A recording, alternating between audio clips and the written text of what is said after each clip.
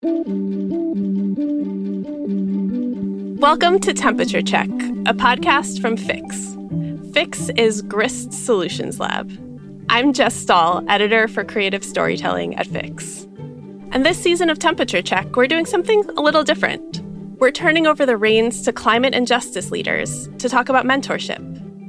For each episode, we asked one change maker to tell us who inspires them, who supports them, and then we brought them together. There is like a blueprint for how things could be, right? Like that's what our ancestors did. And they dreamed about us. I'm about building legacy. You know, like I look towards people who have gone before me. Oh my God, I'm the auntie now. It was a moment of realization. I guess that's what it comes down to. It's just like you are part of my community and like I am part of your community. Absolutely. Our first conversation of this series is with Josue Rivas and Xutezcatl. Josue is an indigenous photographer working at the intersection of art, visual storytelling, and social justice. He's also one of our 2020 Grist 50 Fixers and the creative director and co-founder of Indígena, a storytelling ecosystem that fosters creativity as a vehicle for collective healing. Josue chose to speak with his friend, mentee, and Indígena co-founder, Xutezcatl. Xutezcatl is a musician and environmental justice activist. Josue and Xutezcatl are here to talk about how their past collaborations and future work are creating space for their communities. And now I'll hand it over to them.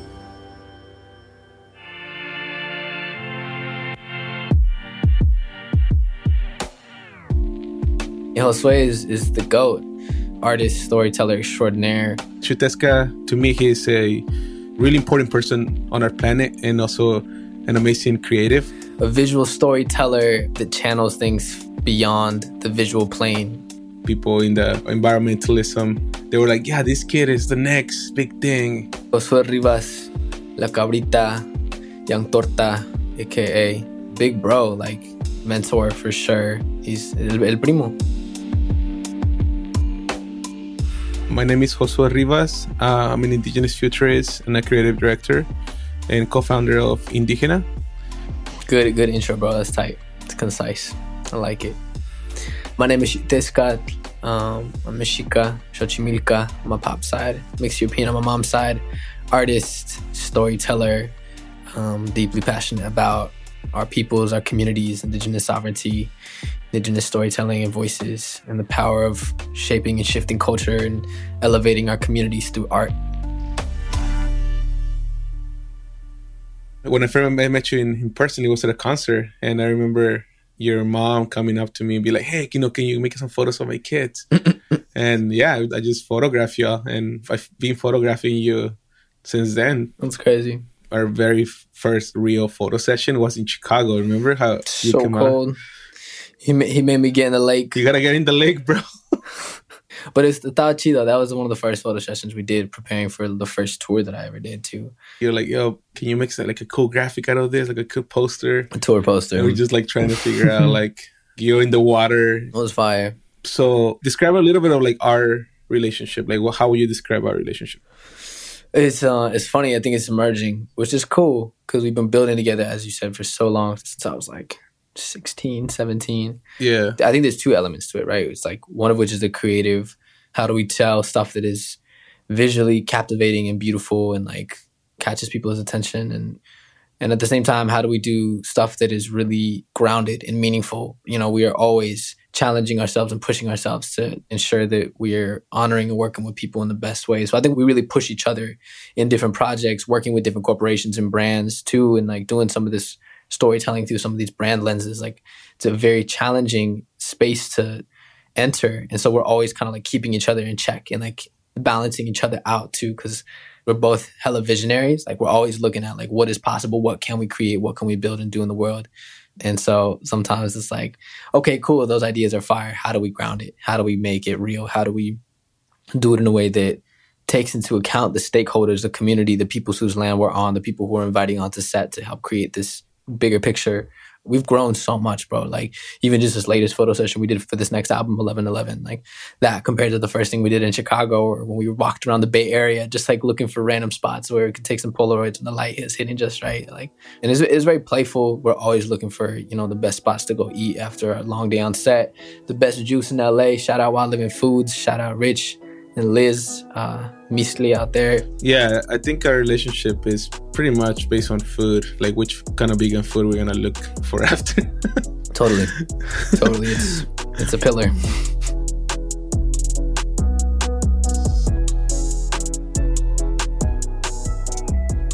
To me, you know, it's really interesting because when people talk about like mentoring each other, especially when I think about you, it's like you could be an elder or you can be an old person. And it doesn't matter what age you are.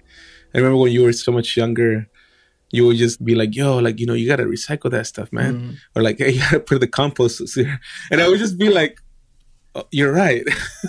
and then it was like you were mentoring me. And even now we continually to like learn from each other. So I think that it's like a circular relationship. You know, it's almost like how do you not just look at your relationships in one dimension? You know, how can you have meaningful relationships that are multidimensional and that can have longevity too? You know, like one day I want to see like your kids grow up, you know, with my kids and like have relationship and have community. And I guess that's what it comes down to. It's just like you are part of my community and like I am part of your community. Absolutely. And I think in the last couple of years, I've seen you dive really deeply into incredibly intentional and meaningful community-oriented storytelling, uplifting the voices of so many different Indigenous peoples through a handful of different projects that you've done. And I know that a lot of that you started to learn a lot of that at Standing Rock. Yeah, and I think it's a really important thing to also notice that a lot of us that went there to support the opposition, not only to the Dakota Access Pipeline, but also, you know, an awakening of a lot of different Indigenous peoples throughout the world to come together from all four directions to not only oppose this pipeline, but I think to remember. I mean, that's really what it feels like to me when I think about like being on camp, you know, for 7 months and living on a tent, being out there, watching every day how people from like South America will show up with people from like New Zealand, with people from like the Sami Nation in Europe, breaking bread and sharing songs and sharing knowledge with each other. To me, that was the important part of this whole thing of Standing Rock. And it gave us the blueprint of how to move forward, I think, too.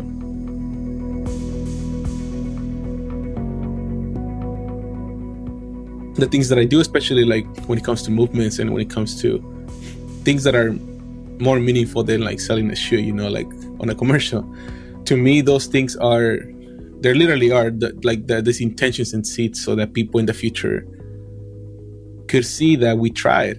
Yeah, I mean, we might have failed in many things, but there is like a blueprint for how things could be, right? Like that's what our ancestors did. And they dreamed about us being here, you know, living probably with these technologies that they probably never really comprehended.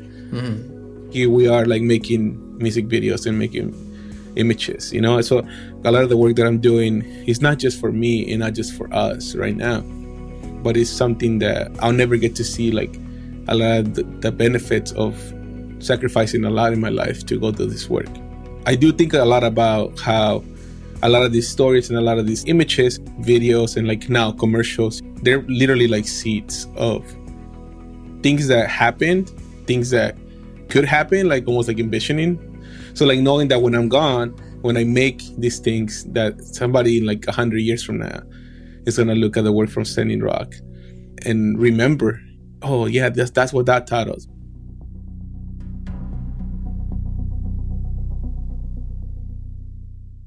Why do you think it's important to be intentional with the language we use around photography? Words like taking photos, capturing images, photo shoot. Obviously, I've learned a lot from you kind of around that conversation. Can you share a little bit about that? You know, I think that when you're doing something, whether it is creating an image or making a song, language is vital in that process of bringing something into fruition. Because when you, for example, you know, normalize the words like taking or shooting or capturing, right? If you look into the way that we've been telling the stories of indigenous peoples for the last 100 plus years, we start to realize that a lot of those things that were happening to indigenous peoples, like being shot at or being captured or being taken from their homes, it was being used also on the field of photography, also on the field of storytelling. And I think that maybe unconsciously, we were already telling people what we were going to go do. So now that, even we have like major corporations like Apple using the word like shot on iPhone, and then you have like shootings, like mass shootings, in high schools around the country. We don't really think about the fact that we're saying we're going to go shoot and that we're going to go, forward. We're going to go take, right? You're not saying I'm going to go give. You're saying I'm going to go take from something. I'm going to go execute something. So I think that the language in itself is really important, because if we reverse it and we reprogram it and say, well, I'm going to go make something with someone, I'm going to collaborate with someone, like I'm going to go listen, I'm going to go give something away, then you're already telling people what you're going to do. And I think that that's really important, especially in our generations, these younger generations that are working with technology. Technology inherently it's colonizing and inherently is extractive. We are already in that world, and if we don't have a protocol and we don't have like a foundation of how we're going to be in those worlds, then we're like probably going to be extractive from more than we already are extracted from,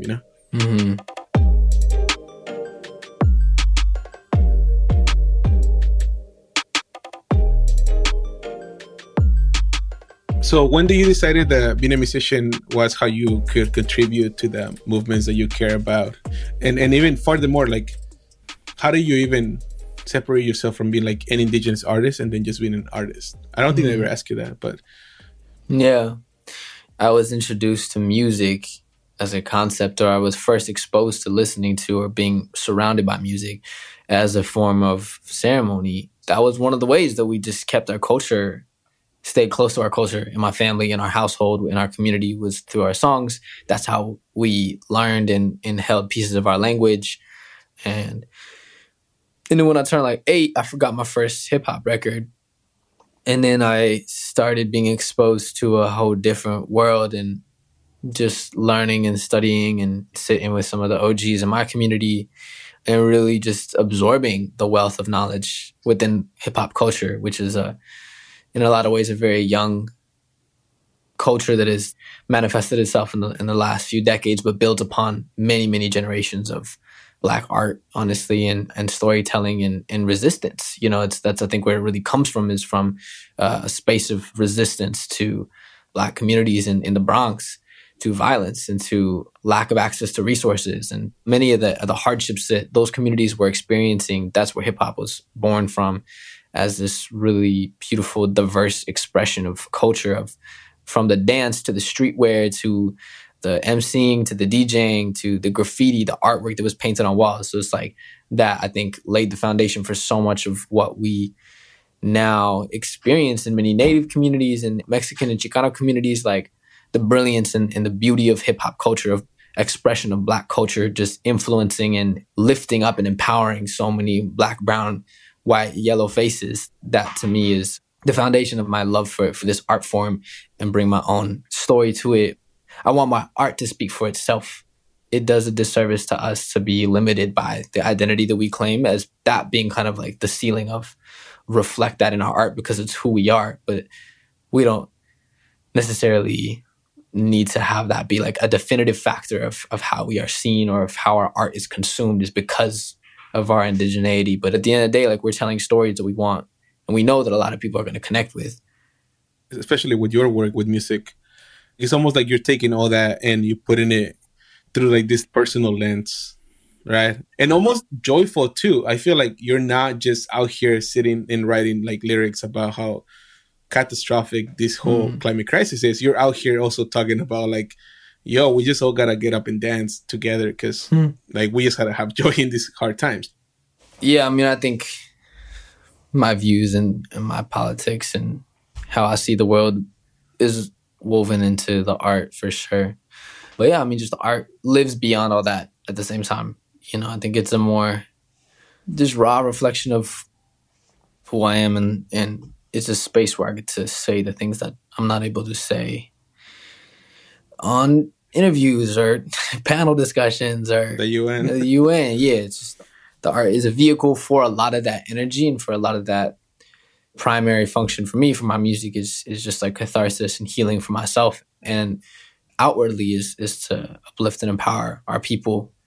I speak about, or I'm grounded in a lot of the organizing work that I've done in the past and that I continue to do alongside the art. But I think it stands on its own. And I think at the end of the day, yeah, it's deeper than just, any one movement or political belief. Hey. Mami, súbele la calentura. En Costa Rica eso vibra vida pura. Energía en nivel que no ha visto. Listo, mi amor, enséñame el ritmo. Pile canela, Uchi from la selva. Párate, bust down en la mesa. En lo que el mundo da vueltas y vuelve la luna. Bailando hasta que el sol se alumbra.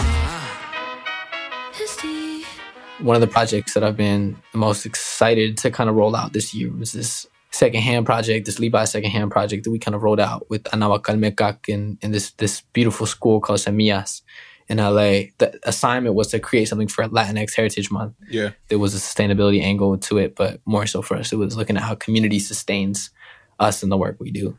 Mm-hmm. Yeah, I just was curious what your thoughts were on how we held that campaign, how the work went into it, and why it was important for us to kind of take up space through this platform of Levi's to tell a story that uplifted Indigenous community members.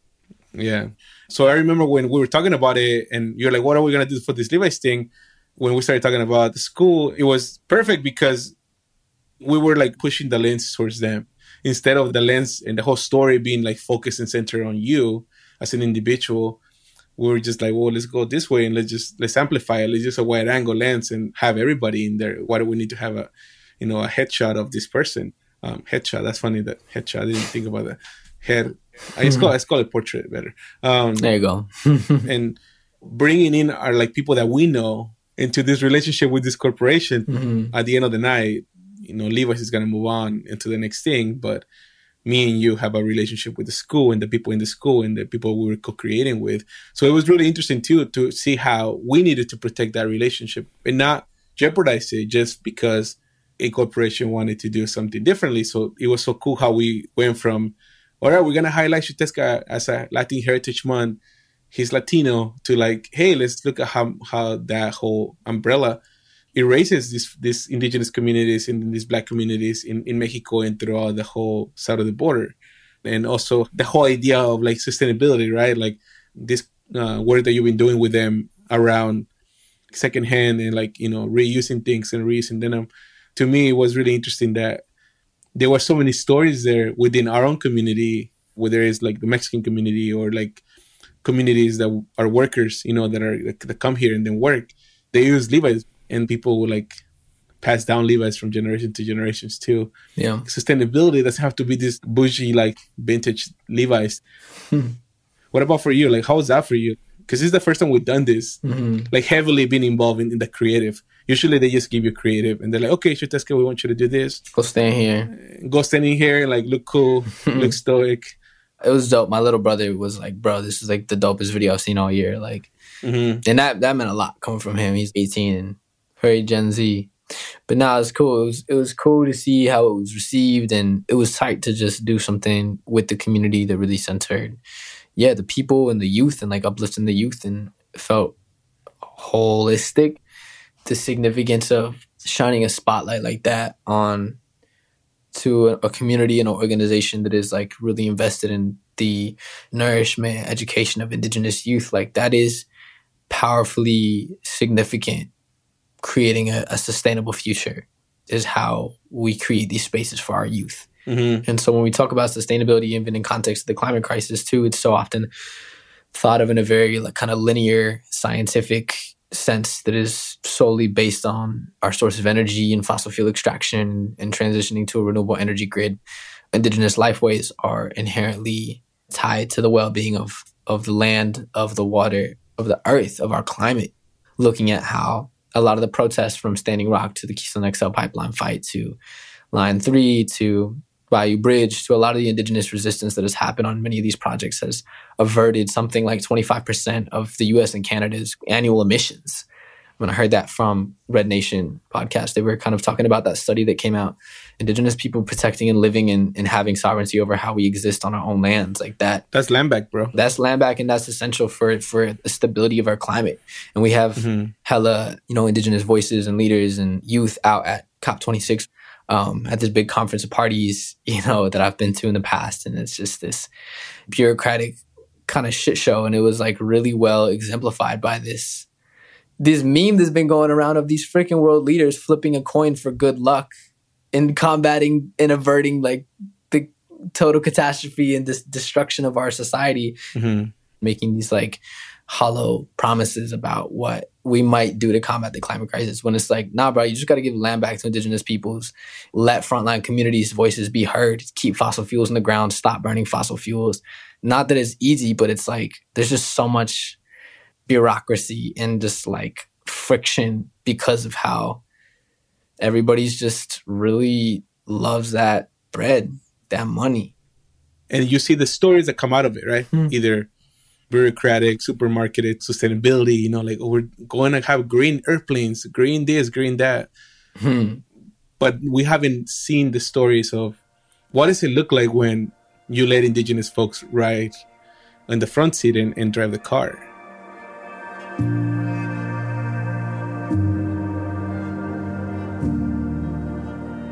The conversation around Indigenous leadership to protect the climate is not even like, yo, like, let us have a chance and we'll protect the climate better than you're protecting the climate. It's like Indigenous people are already doing it.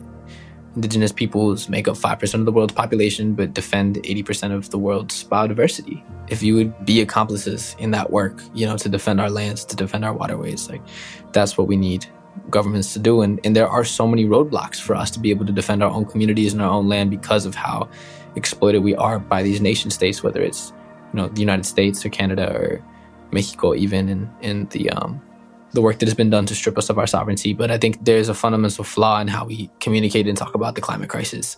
And so I think storytelling and art and music are really powerful ways to be able to reframe some of that and allow us to understand it as much more than just an environmental issue or an energy issue, but something that is really a human issue, that is a community responsibility, and to understand kind of the greater context of the implications of where we're headed and the reality, the truth of how dire and severe this crisis really is. And I think storytelling can help recenter the right voices that need to be lifted up and heard kind of in these moments. And I'm firmly kind of a believer that frontline peoples, Black, brown, and Indigenous folks that have been and continue to be on the front lines are those that we need to be hearing. And basing our action off of frontline communities and science is like what we need to be listening to and shaping our path forward.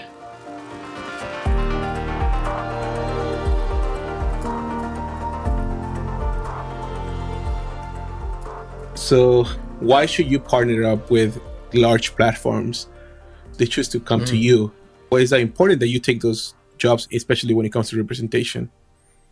Yeah, I think what the opportunity really is when we are approached with different partnerships with communities or specifically with brands is this question of like, how do we really bring the whole community with us when we do that kind of work? Because it's like, yeah, a lot of these brands want, Black, brown, Indigenous faces so that they don't seem racist, that they are checking the boxes and following along with this trend of wokeness or, social justice all of a sudden being something people want to be a part of. What's really dope about kind of some of the different projects that we've been able to work on is these brands are actually really down to open up the space so that it's not just about how do we bring X in as a talent to represent all these people, but how do we bring in the community to represent themselves?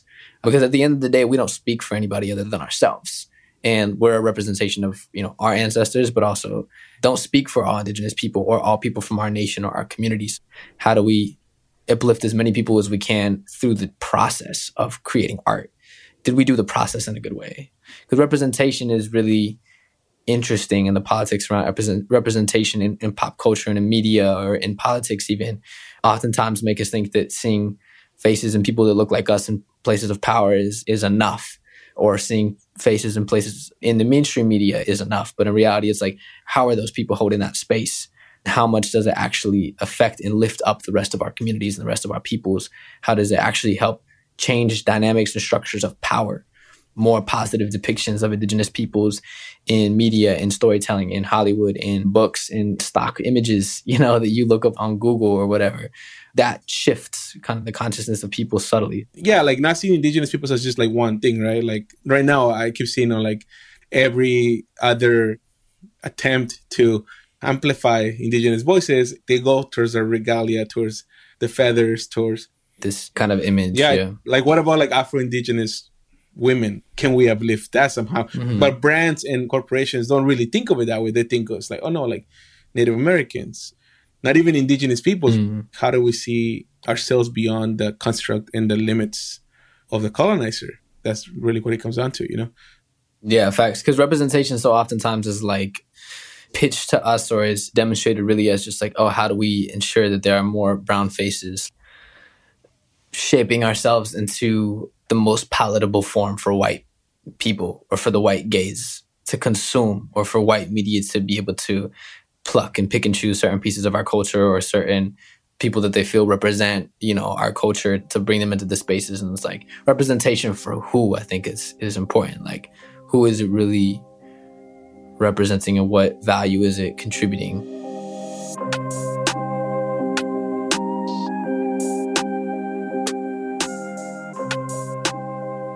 I just can't wait to see the stuff you're gonna like make in the next few years. What do you hope for next projects, for next things that are coming up for us? Especially when it comes to like mentoring each other and like supporting each other more than mentoring, I think. I think we both have so much growth to do in our own art form, in our own creativity, in our own creative vision. I think my hope is that we hold space for each other to grow in those ways, and then those visions and those ideas to like cross paths in the most powerful ways possible.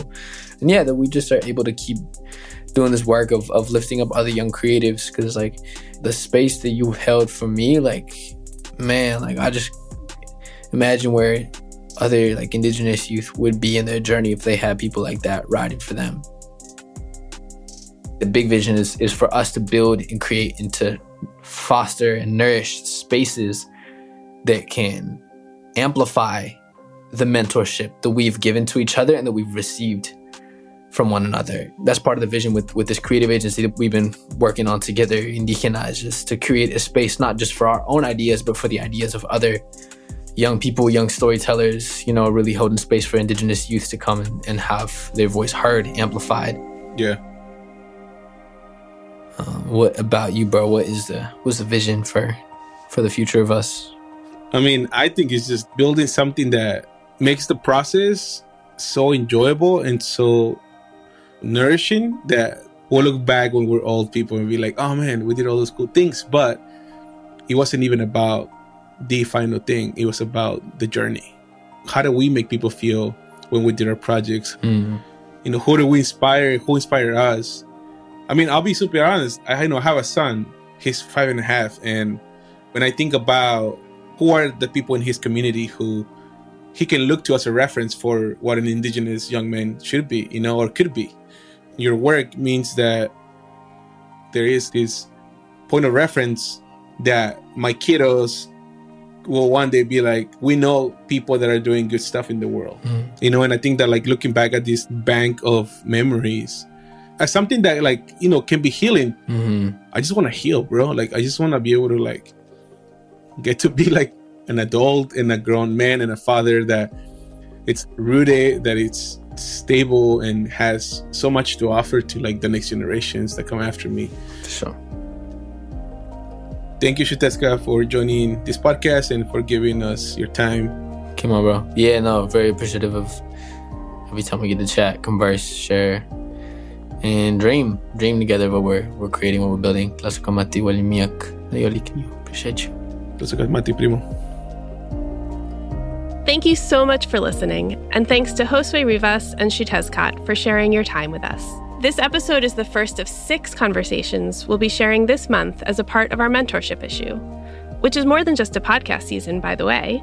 You can read more about mentorship at grist.org/fix, where we're exploring the power of mentorship in climate work and how mentorship must change to make the space more inclusive and accessible. That's at grist.org/fix. Temperature Check is a podcast from Fix, Grist's Solutions Lab, produced in association with Reasonable Volume. I'm Jess Stahl, Fix's editor for creative storytelling. Fix's Claire Thompson, Camille Williams, and Josh Kimmelman all contributed to this podcast, with additional contributions from Fix managing editor Jamie Berger and designer Mia Torres. This podcast is produced by Audrey No, with associate producer Dominique French and editing by Elise Hugh and Rachel Swaby. Sound engineering is by Mark Bush. If you'd like to support what we do, you can rate, review, and tell all your friends to follow Temperature Check. And go listen to all of our other conversations on mentorship right now in this podcast feed. See you there.